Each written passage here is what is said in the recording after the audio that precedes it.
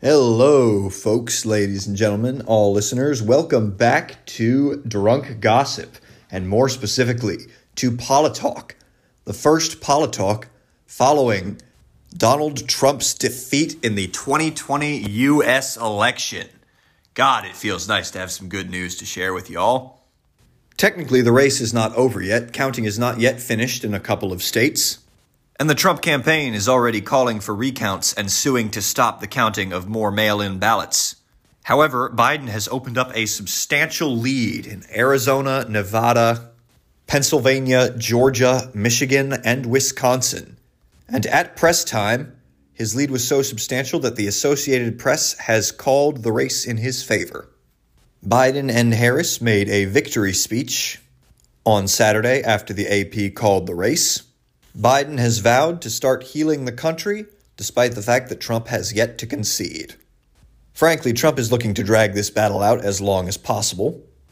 Earlier today, which is Sunday, for those of you who are not listening to it on the same day we recorded it, which will be most of you, I think, Trump's lawyers held a press conference at the Four Seasons landscaping firm.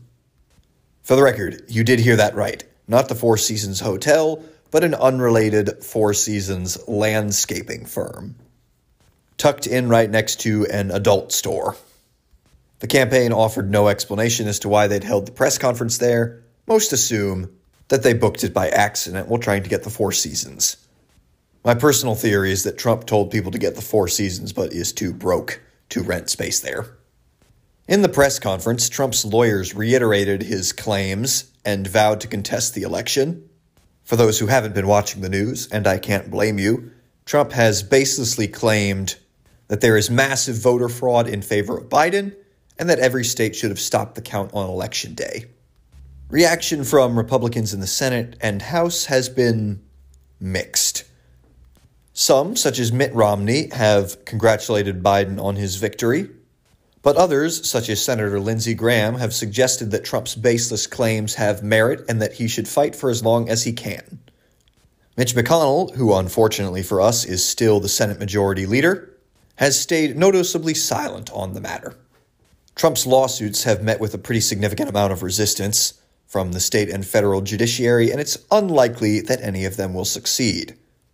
However, there's a pretty good chance that his words and claims are more designed to rally his base than to generate legal change. On that front, they seem to be succeeding pretty handily. The reaction among Trump's base has been downright apocalyptic. A number of Trump's supporters, both in and out of the militias he's so frequently praised, have suggested traveling to Philly in large numbers to give the poll counters and Democrats a taste of a hostile atmosphere in Philly. For the record, that is a paraphrased quote, not a direct quote. Now, the citizens of the city of brotherly love don't seem to be particularly perturbed by this. In fact, many of them have welcomed the challenge from the right. Honestly, that's not entirely surprising. A bunch of troublemakers bussing in from out of state to cause trouble and start a riot sounds like it would be Christmas come early for Philly's residents, especially bored Eagles fans who didn't have a game to watch this weekend. In other election news, Democrats lost several seats in the House but look to retain control of the chamber. Despite Republican hopes that young progressives would be defeated and pushed out, most of the squad won re-election. AOC in particular absolutely destroyed her well-funded opponent, winning 66% of the vote to his 30%. It does, however, look like Republicans will continue to control the Senate. Martha McSally may have lost her second Senate race in a row, but a number of other Republican senators, even vulnerable ones such as Susan Collins, have won re-election. And unfortunately for the nation, Mitch McConnell won re-election as well. Control of the Senate looks to hinge on the outcome of two undecided races in Georgia, both of which are headed for a runoff. Georgia's Senate races are between Jon Ossoff and David Perdue, and Raphael Warnock and Kelly Loeffler. Loeffler has been vulnerable ever since she was caught insider trading back in March. Many of the state's Republicans urged her to drop out of the race entirely, but she stayed in. So it looks like it will be January before we know the final makeup of the U.S. Senate. Assuming no further catastrophes, we'll now be moving into the lame duck stage of Trump's presidency. There is hope that we will see action on the coronavirus. Reportedly, Mitch McConnell has reached out to Nancy Pelosi about securing a deal, probably to try and recover some of his public image after blocking it until after the election. Once again, also, the Supreme Court is back in the spotlight, as the court will soon hear a case between Philadelphia's Child Protective Services and the Catholic Church related to the city's decision to stop working with the church's foster care agencies over their refusal to allow LGBT parents to adopt. A heavily conservative majority on the court means this ruling is not likely to be one that gay rights activists are happy with. But Gorsuch has surprised me before, so we live in hope. In other news, coronavirus case numbers continue to climb, and yet another tropical storm swings up and is headed for Florida. Best of luck to all of our listeners down there in the South. It's really been a hell of a year for y'all, hasn't it? And thank you all very much for listening. Later on in this show, Ed will have some news for you about Johnny Depp's continued involvement, or lack thereof, in the Fantastic Beasts franchise. And generally, you'll have a lot of very good gossip to distract you from the absolute year and a half this week has been. Thank you all very much for listening. And, as always, cheers. Hey guys, it's Ed. And how great is it to hear Will first? I mean, really. So obviously we decided to do Politalk first because Joe Biden is our president-elect. And that is such a good feeling. Okay, I'm not even gonna lie.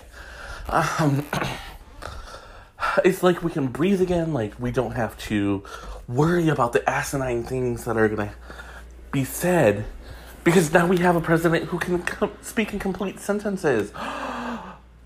My word, I didn't think it was possible.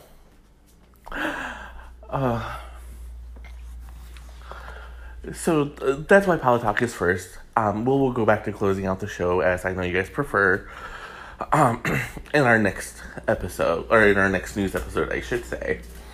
But we thought it was very important to talk about the election and do Politalk first this time. And I'm kind of breaking the rules here a little, because I'm Ed and I can. And I'm going to do some more political talk. Don't tell Will, because I will be in so much trouble he will fire me.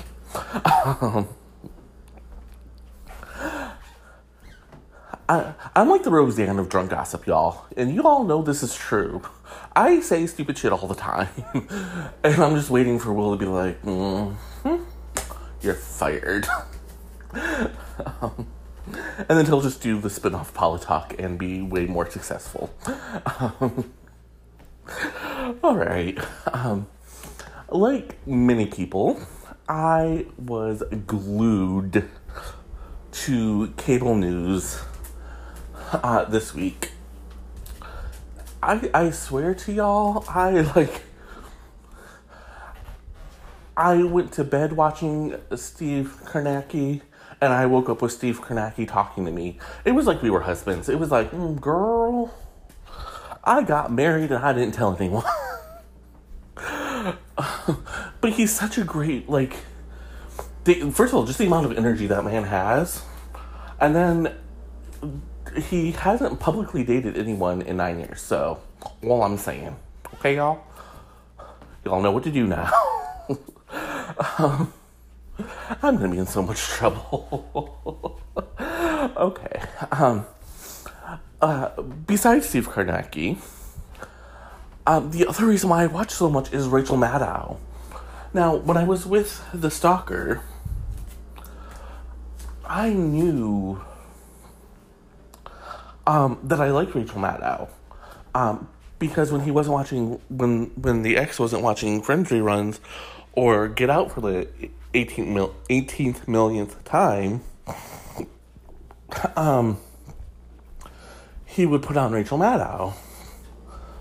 And trust me when I say Rachel Maddow was a port in storm. I was like, thank Jesus.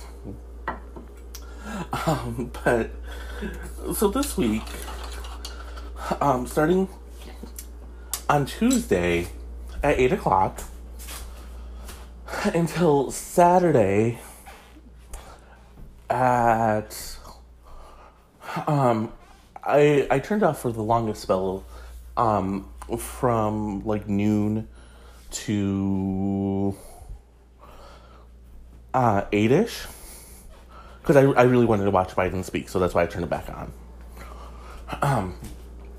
But MSNBC played on all my TVs, just constantly.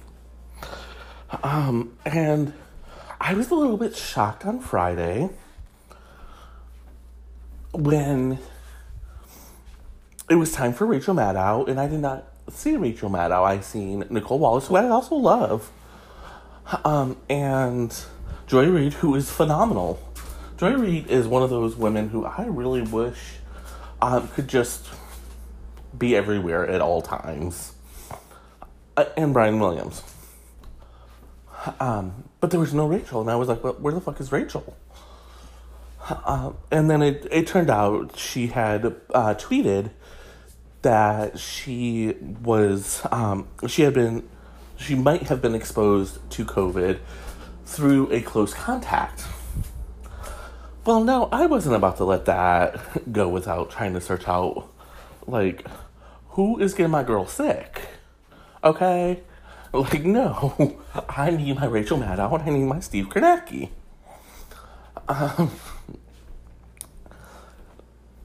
So I reached out to my NBC contact and asked if they knew, and immediately they did not. But they got back to me and said that officially, they're saying it was just a friend of Rachel's, but they believe it to be something more personal. And they wouldn't elaborate when I asked if, because I didn't think Rachel Maddow was married, but, you know, you never know. So they wouldn't address whether it was a partner or not, but they did say it is someone that Rachel sees nearly every day. So the nearly makes me think that it was more like her assistant or something. And Rachel had tested negative from after her exposure, and then she had another test after she found out she could have been exposed, and it was also negative. So at this point, no one thinks that she's going to get the diagnosis. But unlike Trump and his people, everyone wanted to be very cautious about this. That, you know, they didn't want anyone else to be exposed. They didn't want anyone to, you know, potentially get sick. So she quarantined, and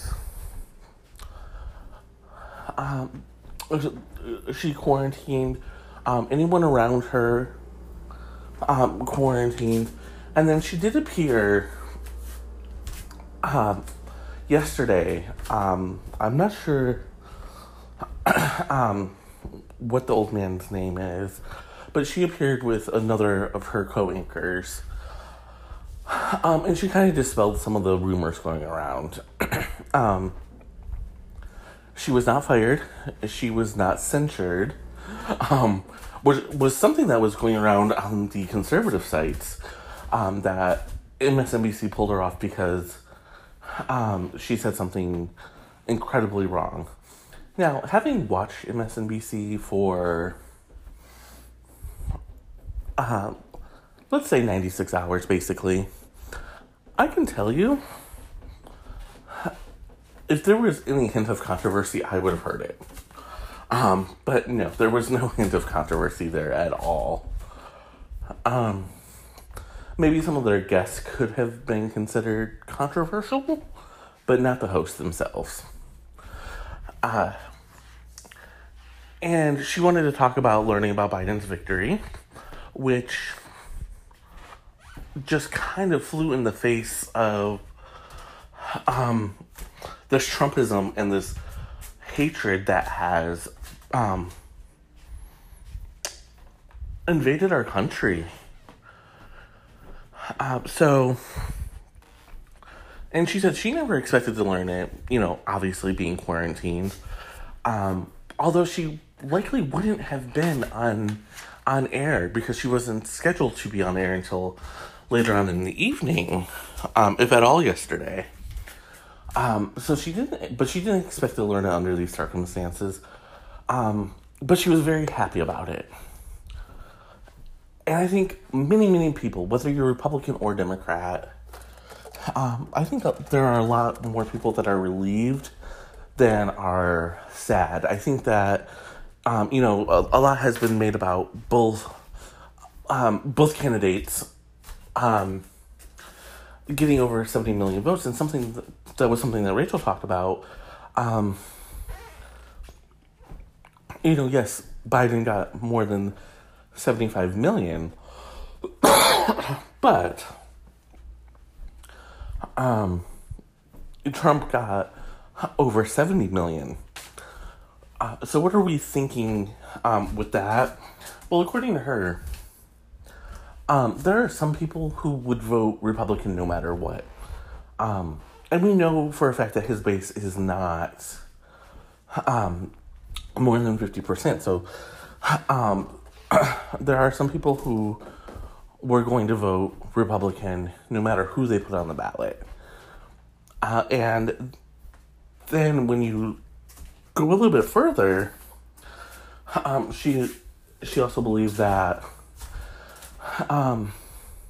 while a lot of people trusted Biden to fix the pandemic, there were people that were concerned about the economy and really concerned, that they weren't getting paychecks. And another shutdown could potentially leave them in a very bad situation. And so she believes that those people went for Trump. But she said, overall, Biden was trusted on more of the issues and whatever. So I'm hoping, and I'm sure I can speak for millions of people who watch Rachel Maddow, we really hope that she gets better very soon, and her tests continue to be negative, because we don't want anyone to be sick. And that's why we've been pushing so hard to get the pandemic controlled. I'll be right back. Alright, now that we have the election stuff out of the way, let's get to the good stuff, right? I mean,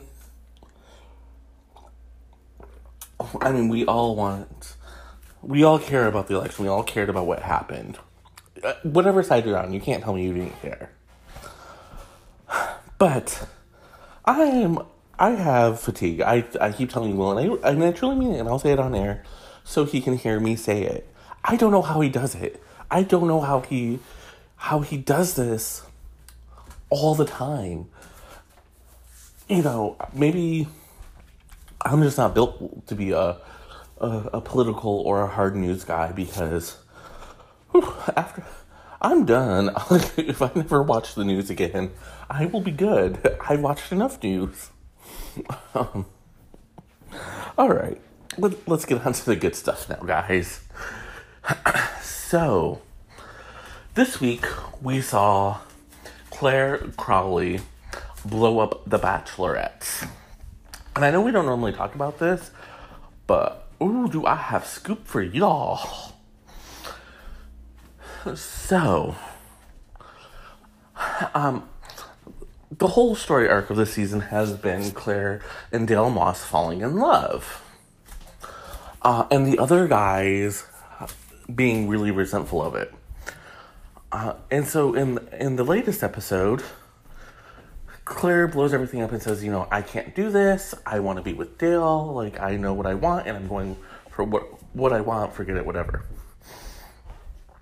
And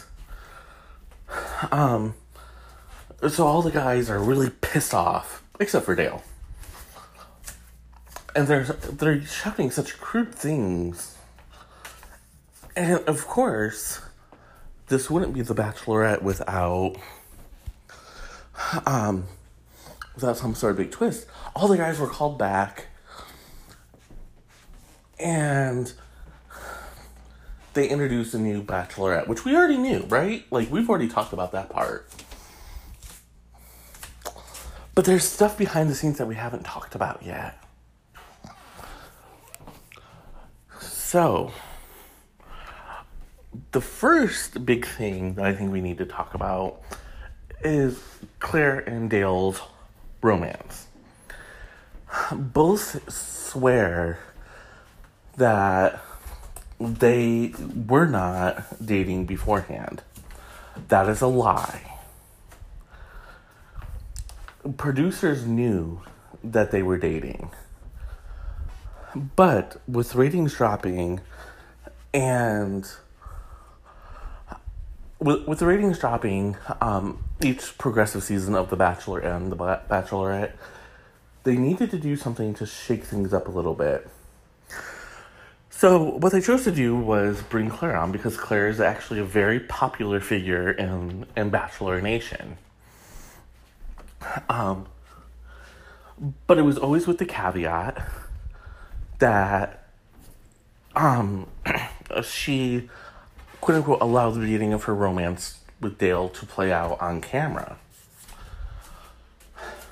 And this has been confirmed by my ABC source, so I have no doubt about it, and I have no doubt that the tabloids will be picking it up any single second now. So, they, both of them agreed, and the only thing that they didn't do is they didn't tell the guys. And just a really quick shout out to my friends over at TV Line for the best possible recap of The Bachelorette. Go over there. They are so hilarious. I am Team TV Line all the way. Y'all are great. Anyways, back to what we're talking about. So,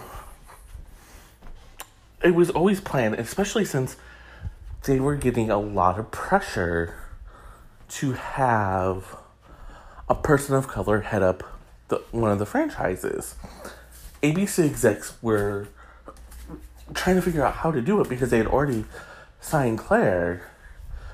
And they were trying to figure out how, first of all, if they could escape the contract, or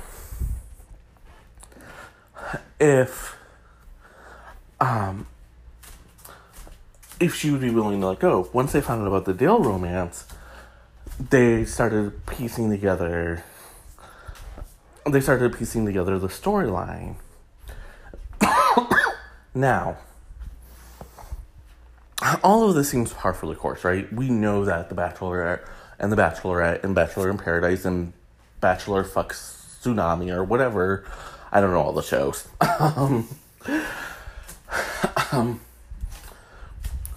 We all know that they manipulate the storyline.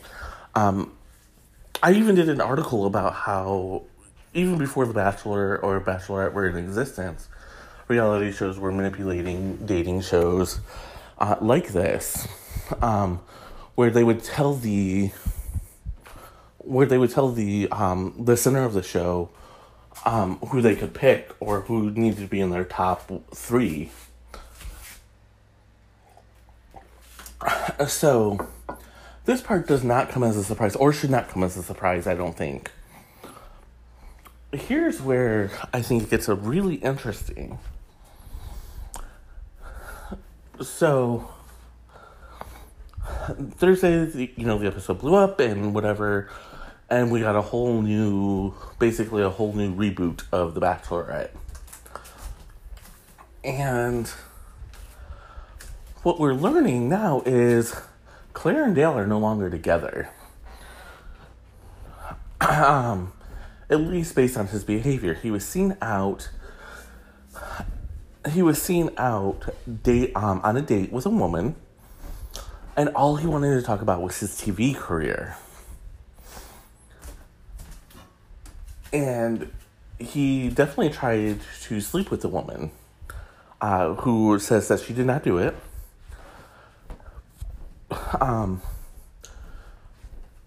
But he told her that he had another date lined up for later on this week. So what that tells us is that Claire and Dale were either made for TV, the storyline was scripted completely, in order for ABC to get points from their audience for moving Claire off to the side and bringing on, I cannot remember her name, the new Bachelorette lady. Or the relationship fell apart. My LA source says it's probably the former, that this was all scripted. And it was probably all scripted from the beginning with Claire's blessing. Because she kind of likes having this status as America's Bachelorette. She wants to kind of keep this whole thing going, and always be a part of the franchise in some form or another. And he also pointed out, and I confirmed with my ABC source, that if this were a real relationship, ABC would have moved to keep the contracts, and they would have moved to try to do something more along the lines of a, Bachelorette, Claire and Dale's love story type of show, rather than booting them both off and letting them fade into oblivion. Now, before someone comes at me, they explained their reasoning, and my ABC source actually went into a little bit more detail. Here's what I was told. With COVID and the pandemic raging, the longer that they can keep their scripted shows, the better off they're going to be later on in the season when it's expected for more lockdowns and the like. That's why you're seeing the CW hold their shows until January. It also allows the shows to get more episodes in the can. Reality shows are much easier and don't require as many people on set, so there's a quicker turnaround time for them. So that's why you're seeing a lot of these things. And that's also why they would have ordered a Claire and Dale romance show. Even if it was only like 8 or 10 episodes, it would have been enough to kind of anchor or take up some time slots. So that's why everyone believes that it was scripted. I kind of push back a little bit, and if I get an answer, I will bring it to you guys. But I push back because I said, well, if it's scripted, couldn't they have done the reality show anyways? The best answer I've got so far was from my ABC source, and they said basically they could have done it, but then they would have been accused of they could have, you know, scripted a whole thing, but they wanted it to seem more natural. And since Claire has presented herself as a shy person and not a publicity hound, they felt that it was more natural for her to kind of slink off rather than stay around. I'm going to say on this story, because what else is going on, really? Everything turned political all of a sudden, so it's all Wills. All right, I'm going to take a break, and I'll be right back. And I am back. And Courtney, I know you're listening, and I know you love that, so I made sure to have my beat down just for you. So, we have been talking really for the better part of a year now about Wendy Williams and her bad behavior. And I just have a couple of updates. So,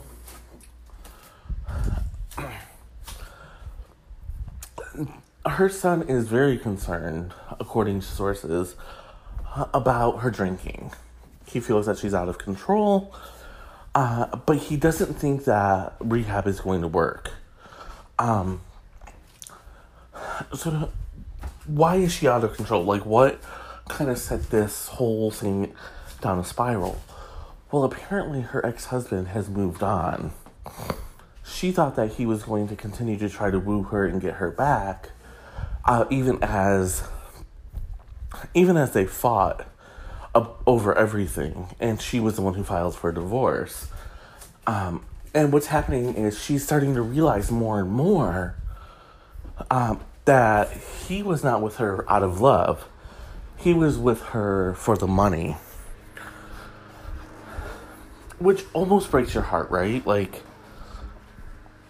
I know Wendy Williams has become sort of a villain, a boogeyman in the background here.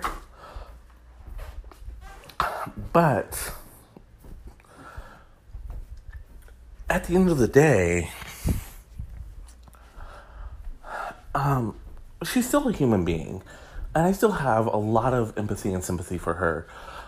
To go through what she went through is not easy. You know, her husband fathered at least one other child with another woman while he was married to her. You know, he cheated on her constantly, had a boyfriend and a girlfriend, had her locked up. And there are serious allegations that he was abusing her, both from the show and from police records. So, yes, Wendy Williams has become sort of like a boogeyman here at Drunk Gossip for her own bad behavior. But I think we need to remember that no one is all good or all bad. There are shades of gray. And I know I'm going to get a lot of shit for that, but it's true. I think there are shades of gray for everybody. And we all make mistakes and we all do things that that other people wouldn't necessarily think are right. Her hitting the producer that we talked about last week, completely in the wrong. We know it, right? Like, you know, no one is here thinking, oh my God, she hit the producer, that's so cool. But on the other side of the fence, you know, we shouldn't take away our empathy. We shouldn't allow that one bad behavior to take away from things that she has gone through. So it's a balancing act, is what I'm trying to say. That was a very long-winded way of saying that, though. But as we push on, as we look at things more and more, we are starting to see we're starting to see kind of the shape that not only she's in, but her show is in. The ratings are in a free fall. which is not good news for her or any of the it's not good for her or any of the affiliates who carry her show. A ratings freefall is basically America's way of saying we don't want you around anymore. And we talked last week about how Debmar Mercury was already working overtime to find someone to fill her spot, because they can't handle all of the complaints. And I seen part of the HR complaint. Obviously I couldn't read it because it's confidential. But it does exist. And the copy I seen had to be at least 3 inches thick. With just the abusive behavior that she has spouted since she's been back in the studio. This isn't counting the past seasons. This is just what happened since September. So,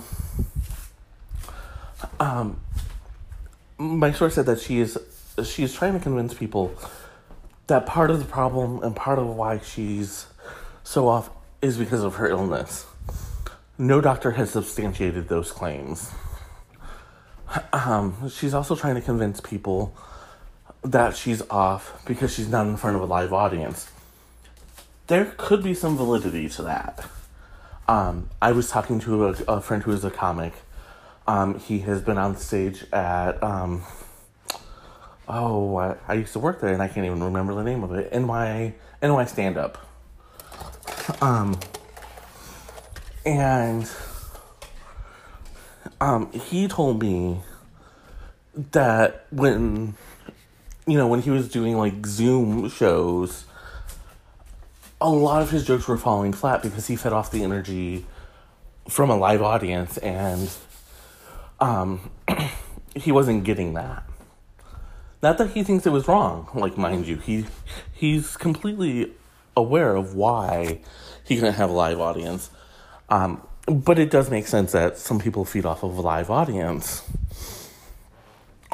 Even some writers feed off of their beta readers and follow what the beta readers say. So this is not limited to just one job in the creative arts. So they have basically told her that she's been doing the job long enough that she should be able to adjust accordingly. She didn't like doing it at her house, for whatever reason.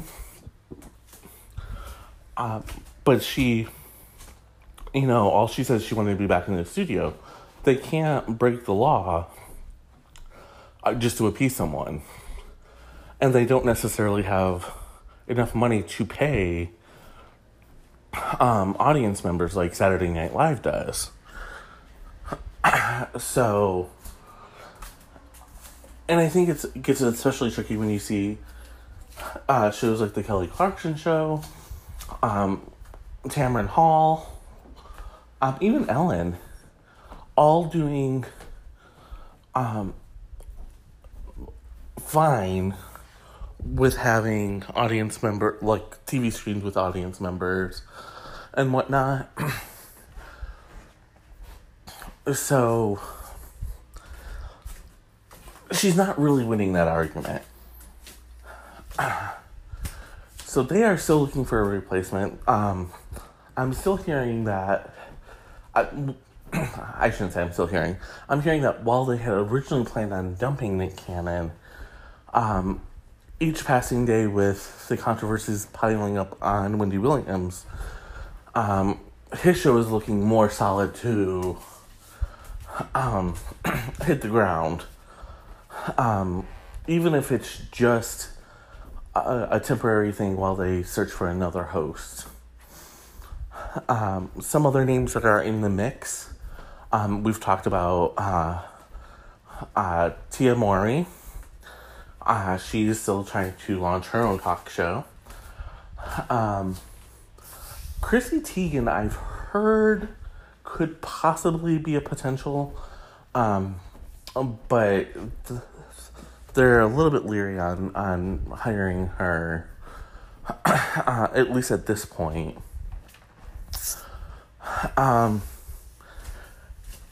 And there's talk that Bethany Frankel might get another shot at a reality show, or at a talk show rather. Although they need to come up with a new concept. And there's one thing that I thought was really surprising that wasn't in the mix here, especially given her own daytime history. But we're going to talk about her in just a minute. So I'm going to take a break, and I'll come right back. And I am back. So, it used to be that The View was daytime's most tumultuous workplace, and with hosts coming and going at a rate so high that they just installed a turnstile at the Hot Topics table. However, the talk is quickly outpacing them, as The View looks like a solid, grounded place to work. I know, I'm just as shocked as y'all are. Eve announced this week that she was going to be exiting the talk. And a lot of conspiracy theories have popped up over the last couple of days in regards to her exit so close to Marie Osmond's. The first was, of course, Sharon Osbourne got her fired.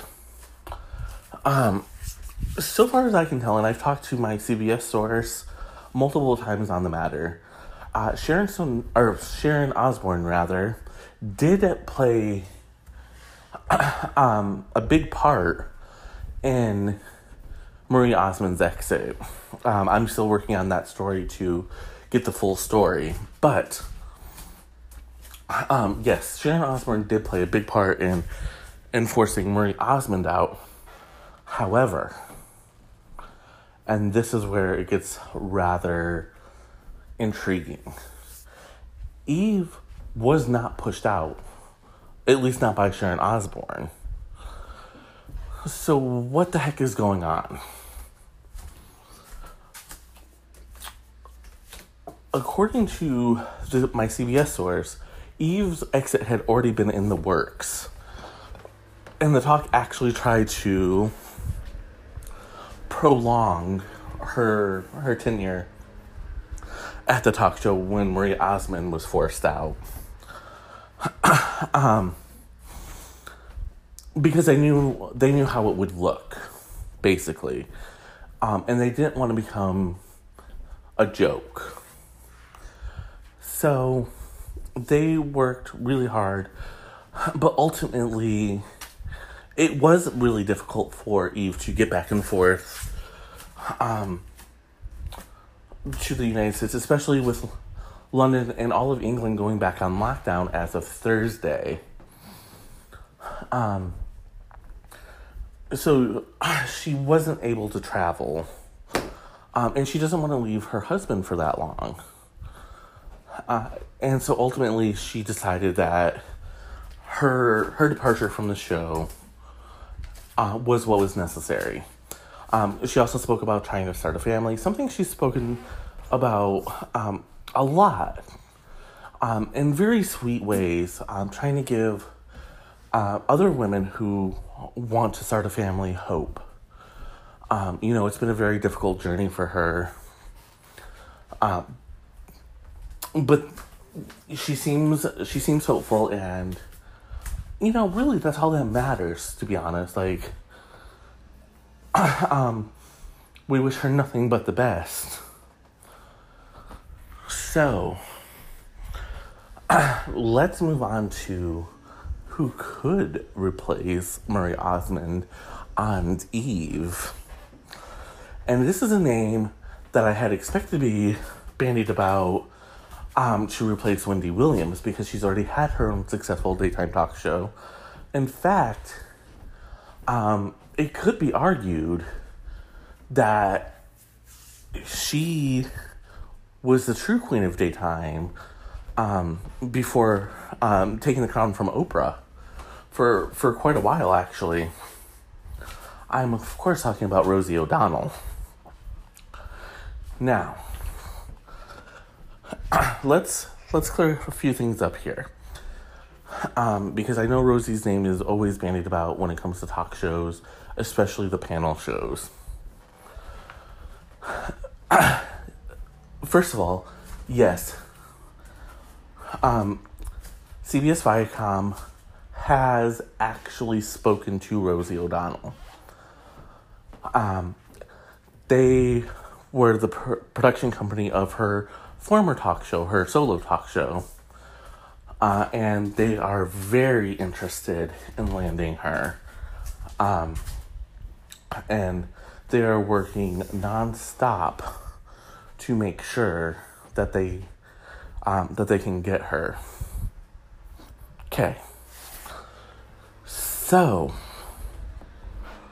now, the reason why Deadmar and Mercury didn't make a play like I thought they would is not because they're not interested, because they are dying to get a Rosie O'Donnell on their slate. And the affiliates that they work with are dying to have a Rosie O'Donnell show.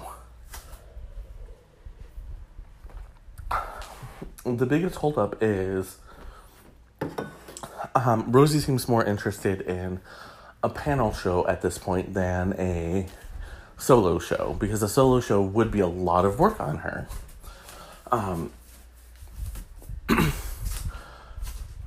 But before Marie Osmond signed in 2018,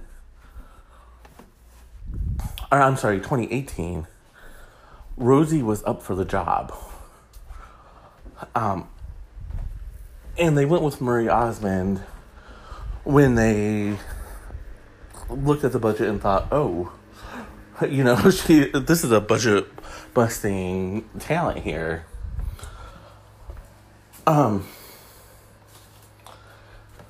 But they wanted her, and Marie Osmond, who also had her own experience with the talk show, came a little bit cheaper, and was a little bit more amenable to what they were hoping to accomplish.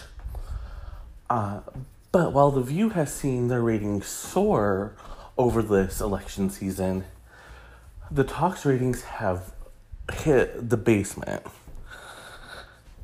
And so now they're working very hard to try to find a way to shore those ratings up.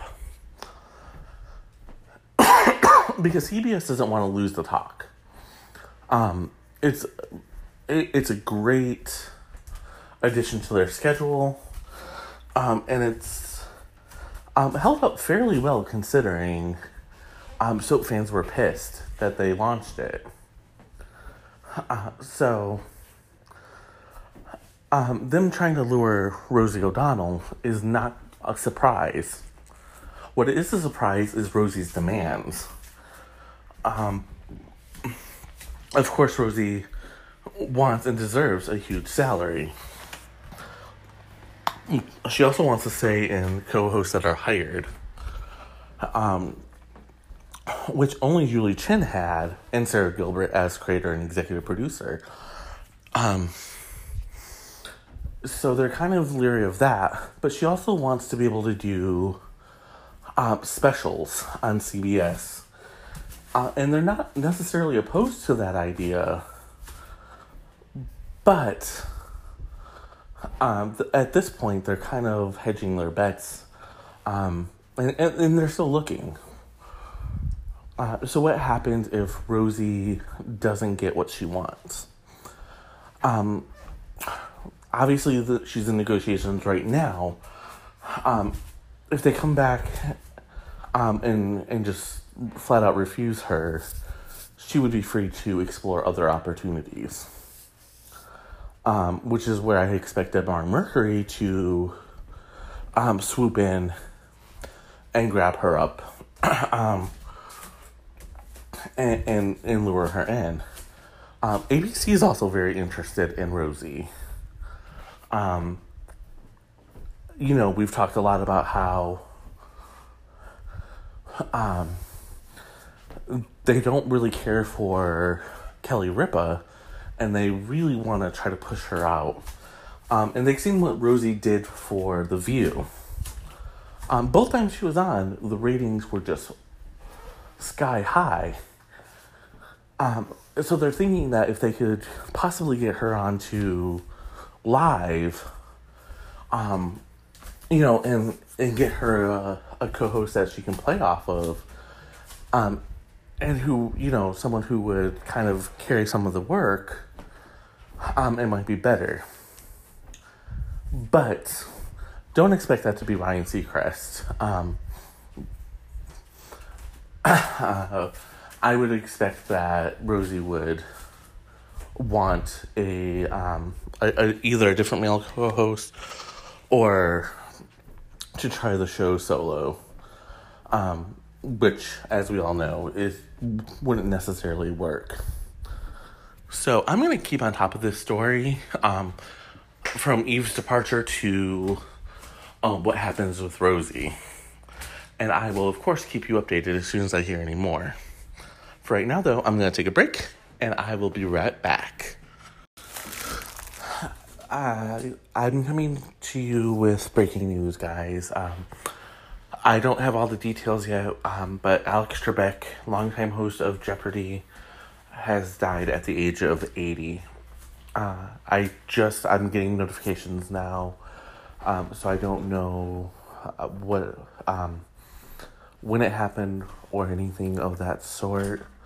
What I do know is he had long fought cancer. He was very open about his fight with cancer, and he knew that his time was limited. Again, Alex Trebek has died at the age of 80.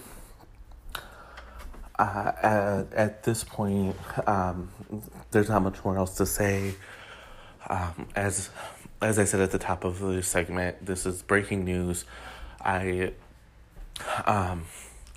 It's stunning. Like, we knew he was sick, right? But, I don't think that any of us actually thought that Alex Trebek would really die, because he was so fierce in his battle and so optimistic about everything. We will have much more in a future episode, but I'll be right back. And I'm back. And I really hate to do this story after such a somber last segment, because this is more of a dirty, scandalous thing, and I feel like it almost kind of disrespects Alex Trebek. For those of you who are wondering, I really, truly, actually did respect Alex Trebek as a human being and as a TV personality, someone who was doing what I wanted to do for so long in my life. You know what I mean? Like, from the time that I watched people like Oprah and Ellen and even Ricky Lake, I wanted to be a talk show. I wanted to be a television personality. That didn't happen, of course, and now you guys are stuck listening to me, but in a podcast. But that's just the way it goes sometimes. All right. Respects to Alex Trebek aside, let's talk some Johnny Depp. All right, y'all. You knew we were going to have to talk about this, right? Because he was pushed out of the Fantastic Beasts franchise this week. But don't let his public statement fool you. This had been in the works for a while. Alright. We're going to go over some of the public stuff, and then I'm going to tell you what I know. And what I'm working on. Okay? So, I believe it was Thursday or Friday, Johnny Depp posted on all of his social media outlets that after the judge ruled against him in his libel suit against The Sun, that Warner Brothers had asked him to resign immediately from the Fantastic Beasts franchise. And he was respectfully doing it. That is a lie. What actually happened was they had been working on... Warner Brothers had been working on tossing him for quite a while. And they also wanted to get rid of J.K. Rowling. But the way higher ups basically saved J.K. Rowling. And said, no, this is her franchise. She conceived it. We have a contract with her that must be honored. And that's more about protecting the very valuable Harry Potter franchise than them agreeing with her or anything of that sort. So, basically, on the first two movies, Johnny was a diva. And he really truly believed that he was the main attraction. And to a certain point, he was allowed to believe that. But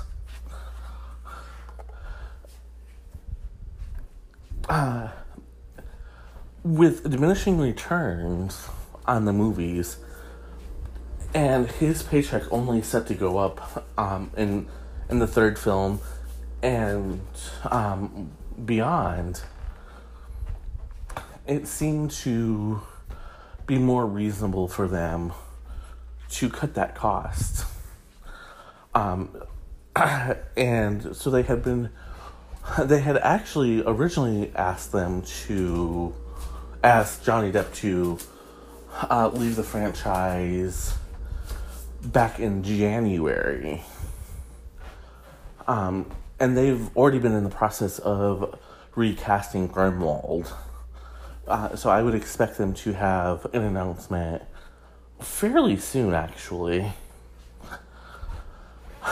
Johnny, instead of respectfully agreeing to their request, fought them. He wanted all sorts of things. And Warner Brothers was kind of up against the wall because he did have a contract for the third film. And they only had a few avenues they could pursue to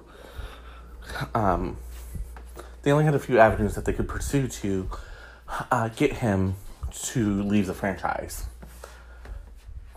And then the judge handed them their best way to fire him, and ruling that the Sun was not liable and calling him a wife beater. And in just a little quick detour here, in England, the defendants have to prove that their story is substantiated. And in this case, the Sun actually proved beyond a reasonable doubt that their story had merit. That differs because here the plaintiff has to prove that the defendant maliciously caused their reputation harm. So that's why these cases are so interesting, because Johnny Depp is suing ex-wife Amber Heard here over things that she said, and it'll be interesting to see how that plays out. A lot of people are speculating right now that he's going to use the loss of the Fantastic Beasts franchise and Disney firing him from the Pirates of the Caribbean franchise as proof that, basically he was that his reputation was harmed by Amber Heard in her domestic abuse allegations.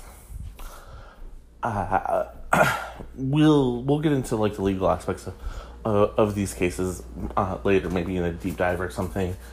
But basically, that's the gist of what's happening. So Warner Brothers, so Johnny was saying, I will leave, but you're going to pay me a lot of money for me to go away. The judge handing down this verdict, gave them the perfect ammunition, and they said, look, either you go and you resign and we leave it at that, or we'll come out and say we fired you. And we'll tell them why we fired you. So, and here's where the story gets really interesting. Well, Warner Brothers was already financially motivated to get rid of Johnny Depp. They also were motivated to keep other talent happy. Oscar winner Eddie Redmayne, among other cast members, complained to the producers and director that Johnny was acting unprofessionally and inappropriately on set, and they believe, though no one could actually prove, that he was drinking and or on some sort of narcotic.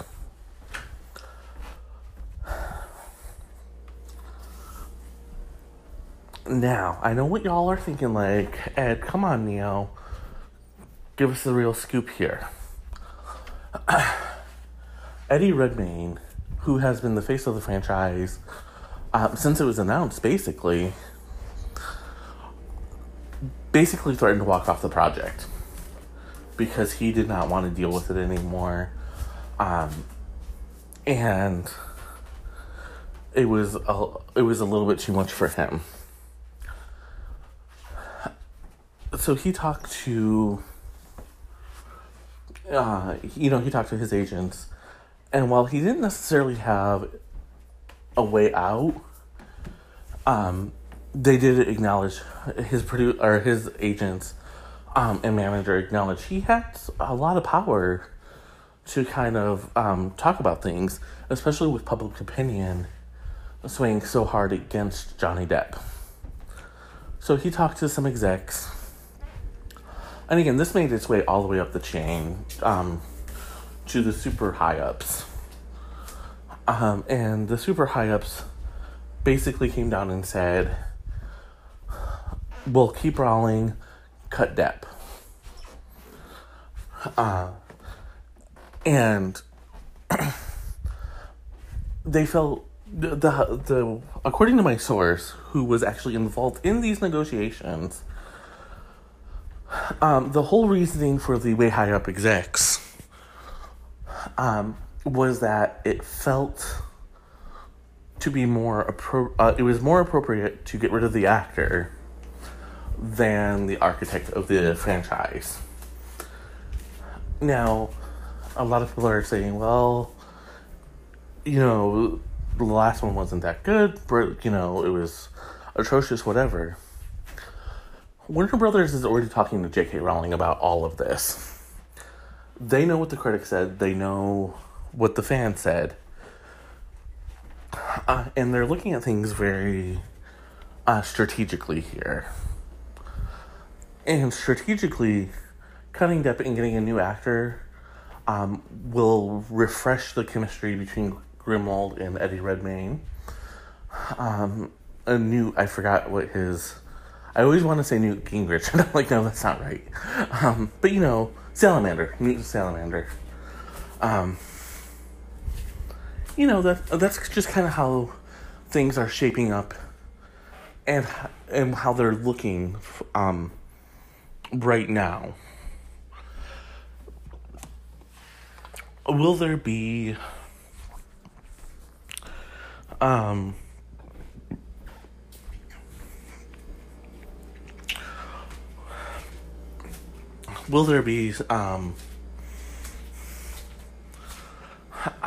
more cast changes? It's not actually very likely. I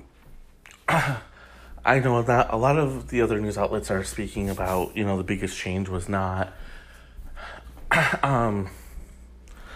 was not that Fantastic Beasts, or that Johnny Depp is fired from Fantastic Beasts, but rather the release date went from Thanksgiving 2021 to summer 2022. That is not the big story here, people. First of all, the film's not even shot yet, okay?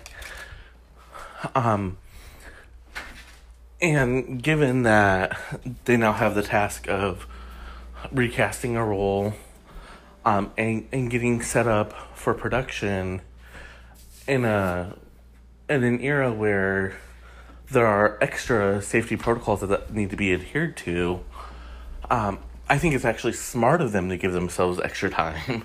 The only thing that's kind of maybe a little bit shocking is that it's going to be during the summer, which shows that they have a little bit more faith in they have a little bit more faith in the film than what they used to.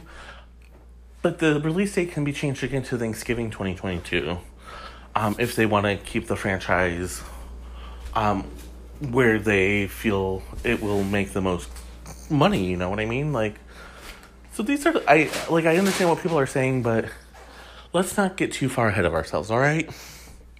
Of course, this Johnny Depp story is breaking, and I will bring you updates as I get them.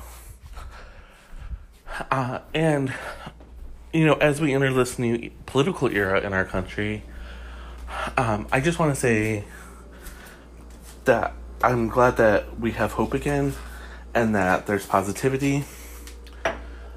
And Will and I are really ever so grateful that you all listen. And you trust us to bring you the latest gossip and all that. And as people say, that's enough gushiness. Thank y'all for listening. And until we talk again, cheers.